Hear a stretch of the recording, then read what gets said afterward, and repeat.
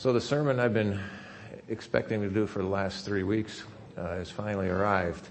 A month before I was born, a new television show came on the air called Father Knows Best.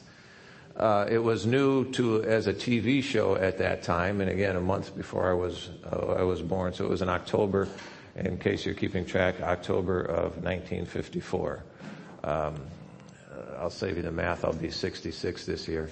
And so it was a radio show. As I was looking up information on this, it was a radio show. It said for 5 years before moving to television. Father Knows Best was on TV for 6 years. And when it went off the air, it was really still a very popular show. They said in what I was reading that it was rated number 6 out of all of the shows. But the fellow who played the father, that's the guy on the phone in case you couldn't tell, Robert Young, he wanted to do more, he wanted to do a broader type of entertainment and television and movie things. And so he was going to be leaving the show. Hard to have a show called Father Knows Best if Father isn't there. So that kind of brought that to a screeching halt. It said that the radio version was not the same as the television version in the radio version. And I listened to a little clip from it. It was kind of interesting. It was still, Robert Young was still in there, but they had him be a bit more surly, if you will. He would demean his kids and he would even call them names. And the article I was reading said that, that was how the producers wanted it. But when it moved to TV, Robert Young wanted it to go another direction. He really wasn't pleased with that kind of a picture. So the father figure became more of a sage, more of a comforter, one who gave directions to their family. In the TV program and the radio, he worked for an insurance company. The mother was always a stay-at-home mom, and she took care of things at the house, her and her 3 children, her husband.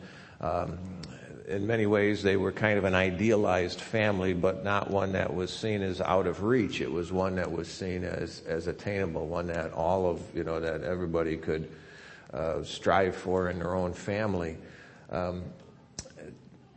Today, I think just the title of the show would cause more than just a little bit of a kerfuffle among people. They would just not, the whole show there, those who are so easily offended in our society, to have a show called Father Knows Best, just that title wouldn't even be tolerated today. I can already see, what types of things would be posted online, and even in news reports about the sexist, archaic show that was on.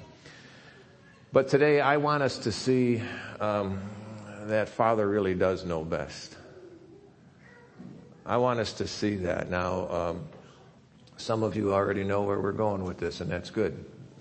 Others of you are thinking, I'm not sure what that man's talking about in this society. So let's pray, and we will get into our scripture today. Father, thank you.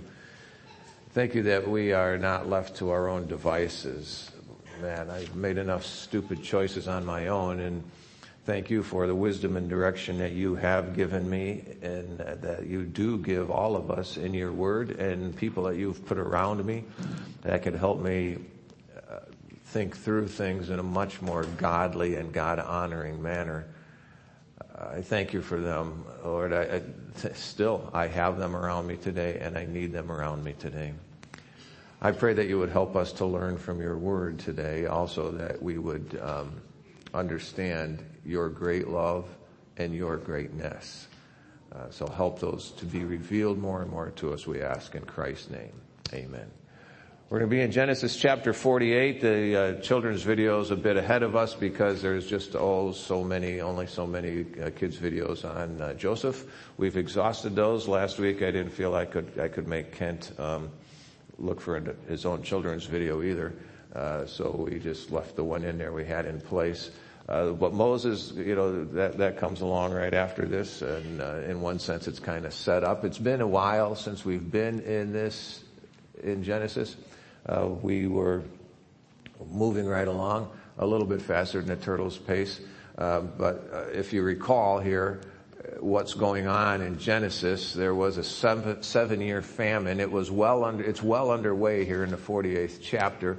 A couple years into it, Joseph's family came in before him as he was the second in command, but the first in charge, really, over all of Egypt, of what was going on. Jacob, who is Israel, we sometimes know him as Israel. He's Jacob. This transition is taking place right here. These are the chapters where it's taking place from Jacob, or Israel, the individual. When we say Israel, we think of a nation. Israel was the individual. Jacob, in these chapters that we're reading here, and here and on into Exodus, is where this transition is taking place to them being a nation. Well, Jacob comes to settle in Goshen, fairly isolated from the rest of Egypt, but yet part of that protected land, a protected area, where that family of 70 who came in, the 70 who came into Egypt, then they grow into a huge nation of, probably millions. Now that's revealed more in Exodus, and as you go through the book of Exodus, that growth that they had becomes much more apparent. Here we are just seeing the very beginnings of it. Joseph continues to serve Pharaoh as the second in command. Actually, again, the one in charge of all Egypt. He continues in that position even after his family comes in. And as Joseph is working his way through the rest of that famine, what we saw in back in the earlier chapters just before this, Joseph got all of the money from the people came to buy food until all of their money was gone. And it says then Pharaoh had all the money. It goes on. It says then they began to give their possessions in exchange for grain. And Joseph obtained all of their possessions for Pharaoh's. And then it goes on. It says then they gave their land. That's all they had left to trade. So then they traded their land to be able to get food. And then it says, yet they came back again and they said, hey, Joseph, we don't have anything. I mean, you have all our money, you have all our possessions, you own all the land. Now we just kind of give you ourselves in service to Pharaoh, as slaves. So that's where it was. All the people themselves, were Pharaoh's slaves even. And at the end of chapter 47, Jacob makes Joseph promise him that he will not bury Jacob in Egypt. Now, what they referred to here comes up in, chapters 48 or 49, 50, where Joseph makes his brothers promise not to bury him, not to leave his bones in Egypt there. But first it deals with Jacob. That'll be coming up after this. But follow along, chapter 48, verse 1. It says, sometime later, Joseph was told, your father is ill. So he took his 2 sons, Manasseh and Ephraim, along with him. When Jacob was told, your son Joseph has come to you, Israel rallied his strength and sat up on the bed. Jacob said to Joseph, God Almighty, that's El Shaddai, God Almighty appeared to me at Luz in the land of Canaan, and there he blessed me and said to me, I am going to make you fruitful and increase your numbers. I will make you a community of peoples, and I will give this land as an everlasting possession to you and your descendants after you. Now then, your 2 sons born to you in Egypt before I came to you here will be reckoned as mine. Ephraim and Manasseh will be mine, just as Reuben and Simeon are mine. Any children born to you after them will be yours. In the territory they inherit, they will be reckoned under the names of their brothers. As I was returning from Padan to my sorrow, Rachel died in the land of Canaan while we were still on the way, a little distance from Ephrath. So I buried her there beside the road to Ephrath, that is Bethlehem. When Israel saw the sons of Joseph, he asked, who are these? They are the sons God has given me here, Joseph said to his father. Then Israel said, bring them to me so I may bless them. Now Israel's eyes were failing because of old age, and he could hardly see. So Joseph brought his sons close to him, and his father kissed them and embraced them. Israel said to Joseph, I never expected to see your face again, and now God has allowed me to see your children too. We're going to pause there for a minute. Did you catch that verse? Look at what he said. How cool is this? God blessed Jacob beyond what he deserved. even beyond what he had imagined. Look again at verse 11. I never expected to see your face again. I never expected to see your face again, Jacob said. And he said, and even beyond that, God has allowed me to see your children too. God had already blessed him beyond what he had imagined. I sure hope that you look at your family as a blessing. I hope that you do. Now, if there are issues, work them out. And if there's issues, work them out and enjoy your family. Time is short. It's going to be gone before you realize it. One day, we always think, well, tomorrow I can do that. Well, one day there's not going to be any more tomorrows. I'm not trying to be dramatic. I'm trying to be realistic with you. One day there's not going to be any more tomorrows. If there's an issue, a problem, take care of it. Take care of it now. Well, Joseph, is told here that Jacob is getting weaker. It's about 17 years that passed between chapter 47 and 48. We're told Jacob was 130 when he entered Egypt in chapter 47. He was 130 years old. And here, we're told when Jacob passes that he's 147. That comes up, when Jacob passes, he's 140. So 17 years pass here. Now, nobody wants to hear that their father is ill. Joseph, hears that his father's ill, and he grabs his sons and he takes them to see their father, Jacob. I remember we were on vacation in Massanutten. Kelvin and Jewel allowed us to use a timeshare they have down there one year. And so Jenny and I went out to Massanutten. Our kids were old enough that they stayed home. And we're out there vacationing in Massanutten there, and it was the end of that week, Thursday or so. We got a message. Jenny's dad was ill, and actually more than we knew, that he had cancer. And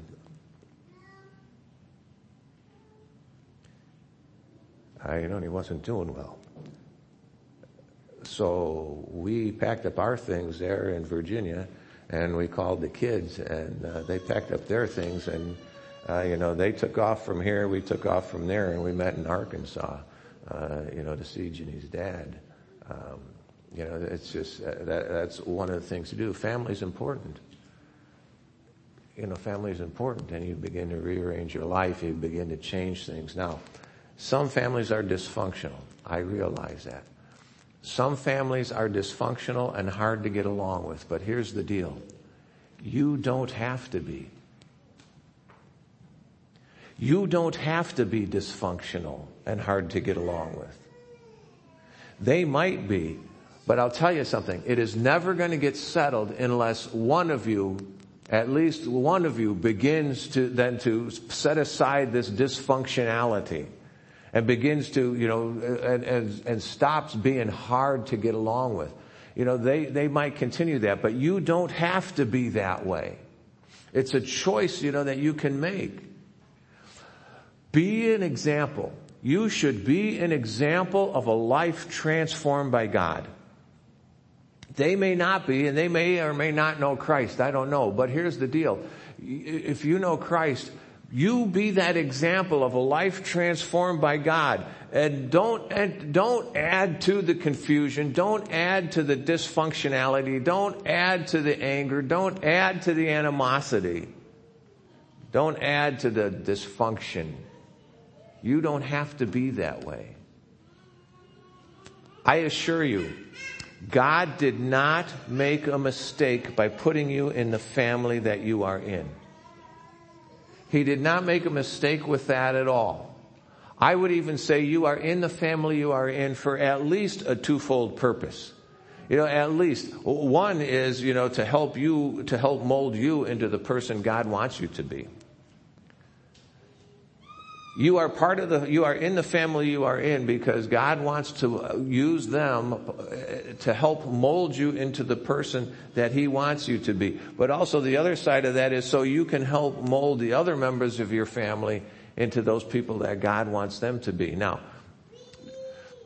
let me encourage you to focus on the first one more than the second one.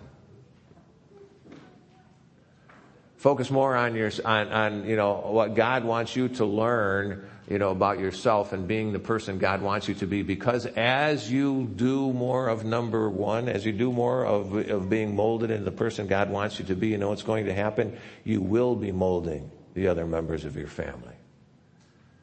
They will see a change in you. They will see that you're different. They will see that you are trying to, that you are trying to live for God and be God. Be grateful to God for your family. Well, here Jacob was quite ill. He had 17 years together with Joseph after they were being reunited. 17 years, and we think, that's pretty cool. But you know what? And we all know this. We've all lived through this. No matter how much time you have with your family, it's never enough. It isn't. It isn't.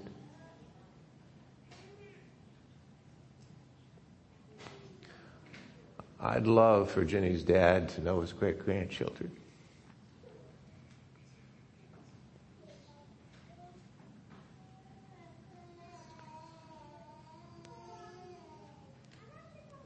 I was thinking this morning,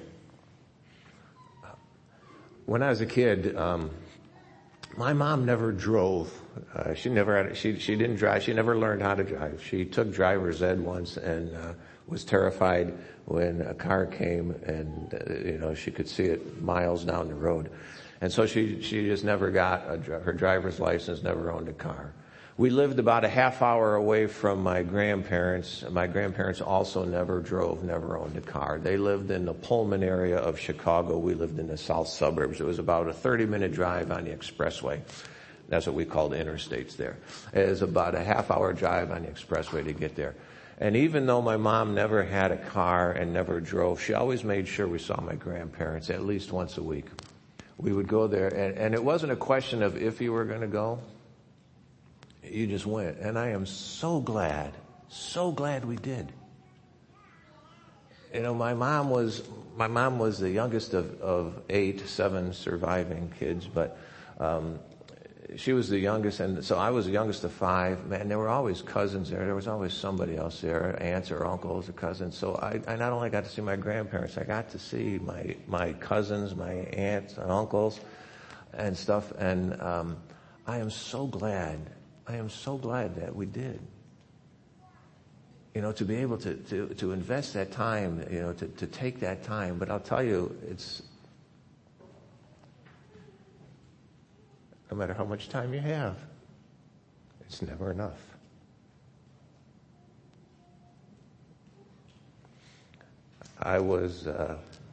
It was one of those visits.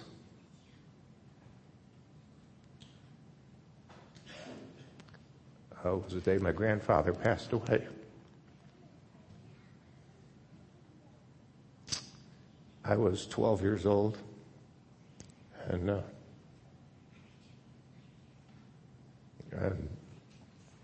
lot of the family was there. And I was thinking today how cool it would be if my grandfather could have, met Ginny, our kids. What prompted that thought was, as I was taking a shower, I was listening to the radio, and it's sponsored by somebody, in memory of so-and-so, and they had 20 some grandchildren and 17 great-grandchildren. I thought, how cool would that be? And I thought, how cool it would be if my grandfather could have seen, he'd be like 140 or 150 by now, at this point. But, that's not a possibility. But it's never enough. No matter how much time we have, it's never enough. So let me encourage you, don't waste time arguing about inconsequential things, which is what most of our arguments are about, aren't they? I mean, most of our disagreements are over inconsequential things that don't really matter. Ask yourself, is this really going to matter in 10 years? Is this going to really matter in 5 years? Ask yourself, is this really going to matter next week? The goofy things that we argue about. Quit wasting time being upset over temporary things. And just a quick reminder for you, all of this is temporary. All of this is temporary. That doesn't mean unimportant. That doesn't mean unimportant. What it means is it's temporary. It's all going to be left aside. It's all going to be left behind. Yes, some families are messed up. Some families are messed up. There's no question about it. What we're reading about here is a messed up family. Jacob, Israel, he grew up in a messed up family. He grew up in a dysfunctional family. One of his grandfathers, Laban, deceived his father, Isaac, and tricked him into marrying the wrong daughter. And then after he married the wrong daughter, then, he was allowed to marry the right daughter, but he had to work 7 more years. He had to stick around 7 more years. He was a little hoodwinked, if you will, that whole thing. Now his other grandfather, Abraham lies about his wife Sarah and allows her, I was thinking, what? Allows her to be taken into the harem of Pharaoh. And then later he lies again and allows Sarah to be taken by King Abimelech. And I'm thinking to myself, there's no way that's going to happen. There is no way I'm going to allow somebody to take my wife like that. That just is, talk about dysfunction. Well, and then his father and mother, Jacob's father and mother, well, they had their favorite sons, they had their favorite child, kind of like Kent does. They had Kent walks into his room, and 4 of his kids are sitting there. He goes, "Oh, my 3 favorite children and the other one." So that's where that came from, just so you know. It's Kent's sense of humor. His kids all understand that. But anyway, so here, Isaac and Rebekah, they have their favorite, son. Isaac, we're told, favored Esau. He was a man of the field, an outdoorsman, a skilled hunter, a man's man. How's that for a politically incorrect statement for you? A man's man. And then Rebekah favored Jacob, a homebody. We might classify him as a mama's boy, but it got so bad. It got so bad there, all of this going on, that Jacob had to run for his life so his brother Esau wouldn't kill him. That's how bad it got. Yes, some families are dysfunctional. But look at how God used these to bring about a whole nation of people for himself. The Father knows best. He knows best. Jacob begins to tell Joseph and his sons about his experience with God. Let me encourage you. Tell your family about those times of growth in your relationship with God. They need to know. Your family needs to know your spiritual history, because your spiritual history is their spiritual heritage. And they need to know that. They need to understand it. They need to know how God has worked. Remember, part of why God puts you in your family is to help them come closer to Him. To help them draw closer to Him, to be more what God wants them to be. Tell your family about your relationship with God. Tell them about it. Tell them about what life was like when you ignored God, and now that that you have a relationship with God. Tell them what the difference is there. Tell them about what God has done in your life. The things that He has done, the ways that He has led you and guided you and protected you. Tell them what God is doing in your life. It's not just a thing of the past, but I am still walking with God. And this is what God is still teaching me. It's still an active relationship. Tell your family about God and about your times with God, your life with God. Well, here Jacob brings Joseph's sons into his family as sons with all the rights of natural born sons. What you see going on here in verses 3 through 12, that's an adoption ceremony in their society. That's what you see unfolding. We don't recognize it. In fact, we think, what are you, nuts? He just said about your sons, and then you said, who are these? Who are these? What they're doing is identifying the parties, as they go through there. He points out, this whole adoption ceremony, he points out the need. The need was Rachel died too soon in his mind. Rachel died before she could have all the offspring that he kind of felt she should have had. And so he identifies the sons, those born to Joseph. He would take the place of those Rachel was not able to bear. This is what he's doing as this is unfolding. And Ephraim and Manasseh, he said, will take the place of his son. They took the place of Reuben and Simeon. Reuben and Simeon both sinned to the point of where God, where God excluded them. And that's what, so Jacob takes them on his knee as his own sons. That's the picture there. He takes them on his knee as his own son. The importance of it will come up in the next chapter, but follow along. Verse 12, we're going to wrap this up. Then Joseph removed them from Israel's knee and bowed down with his face to the ground. You see here, this is the completion of that adoption ceremony. Verse 13, and Joseph took both of them, Ephraim on his right toward Israel's left hand, and Manasseh on his left toward Israel's right hand, and brought them close to him. But Israel reached out his right hand and put it on Ephraim's head, though he was the younger. And crossing his arms, he put his left hand on Manasseh's head, even though Manasseh was the firstborn. Then he blessed Joseph and said, may the God before whom my fathers Abraham and Isaac walked faithfully, the God who has been my shepherd all my life to this day, the angel who has delivered me from all harm, may he bless these boys. May they be called by my name and the names of my fathers Abraham and Isaac, and may they increase greatly on the earth. When Joseph saw his father placing his right hand on Ephraim's head, and he was displeased. So he took full hold of his father's hand to move it from Ephraim's head to Manasseh's head. Joseph said to him, no, my father, this is the firstborn. Put your right hand on his head. But his father refused and said, I know, my son, I know. He too will become a people, and he too will become great. Nevertheless, his younger brother will be greater than he, and his descendants will become a group of nations. He blessed them that day and said, in your name will Israel pronounce this blessing. May God make you like Ephraim and Manasseh. So he put Ephraim ahead of Manasseh. Then Israel said to Joseph, I am about to die, but God will be with you and take you back to the land of your fathers. And to you I give one more ridge of land than to your brothers, the ridge I took from the Ammonites with my sword and my bow. Joseph wanted Jacob to bless his sons. He wanted him to bless. So the blessing of a father was very important to them. It was a huge thing. We'd get into that more if we had time, maybe another day. Joseph had it all set there. Notice he says he had his older son Manasseh on Jacob's right, as was their custom, so that he would receive the greater blessing as the older son. But Jacob crosses his arms. I love that picture. He crosses his arm as he's reaching out to bless Joseph's sons, places his right hand on Ephraim to give him, the younger one, the greater blessing. Now Joseph tries to move him, but Jacob said, no, this is not a mistake. This is not a mistake. The action Jacob took in blessing the younger above the older was against their culture. That wasn't something they did in their culture. It was against tradition.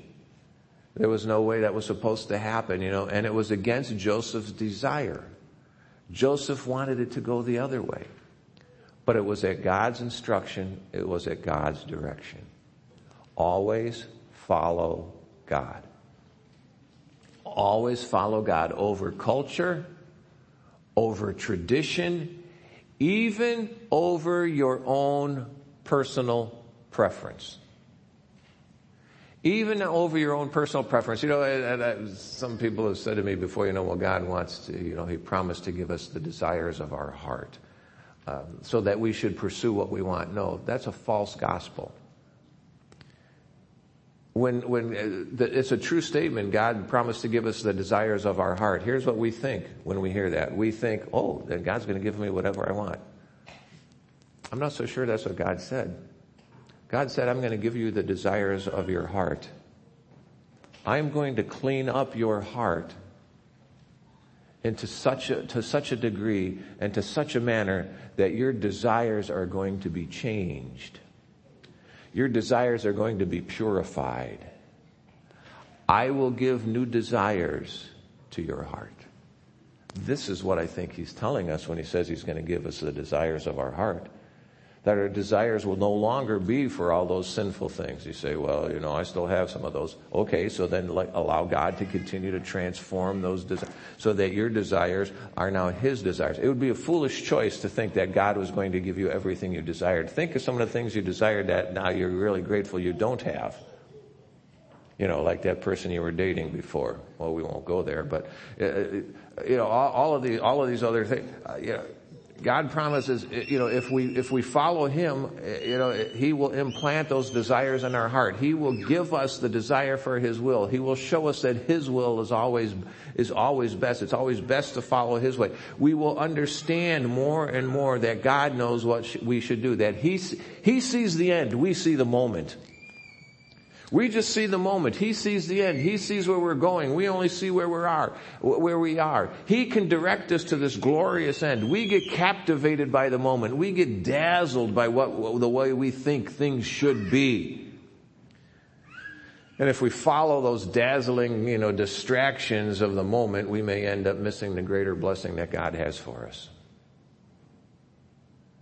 Don't put your own stuff in there in place of the better things God has for you. Well, we don't always understand the events we face. We very often misinterpret the struggles we're in the middle of. We imagine the future according to our understanding. What we see here is over the years and through the struggles, Jacob finally realized the reality that we need to learn. The Father truly does know best. The best thing we can do is turn over our rights to Him. Turn over our dreams to Him. Turn over our desires to Him. And allow Him to transform us. Because the Father truly does know best. All through, as we've been reading through Genesis, and you'd have to go back quite a way in here, and we saw over and over Jacob's struggles, and he finally here is learning that reality that the Father truly does know best. Don't forget it. Don't ignore it. Live it. Trust Him. Let's pray. Father, thank you for your word and truth. And again, I thank you for those people that you brought into my life that helped me see the reality more and more of who you are. I thank you that I still have people in my life that help me see that reality. I thank you for those you brought through sometimes in just a very transient manner. And I may have only seen them for a moment. And I may not even have known their name, but yet you spoke to me through them. And thank you, Lord, that you have transformed many of the desires of my heart. Those that still need to be transformed, Father, I really want to release them to you. I want the desires of my heart to be from you, not from me. You know what's best. You know the best. Guide me toward that. I pray that for each one of us here, Father. That each one of my brothers and sisters would come to know the reality that you know best. And that you will guide them through the struggle just as you did Jacob and just as you have for some of us in the past. And you continue now until we stand before you faultless. But now, Lord, it's with great fault that we come before you wanting you to transform us. To live that reality that you know best. We thank you. Commit these to you, and again, open our lives to you in Christ's name. Amen.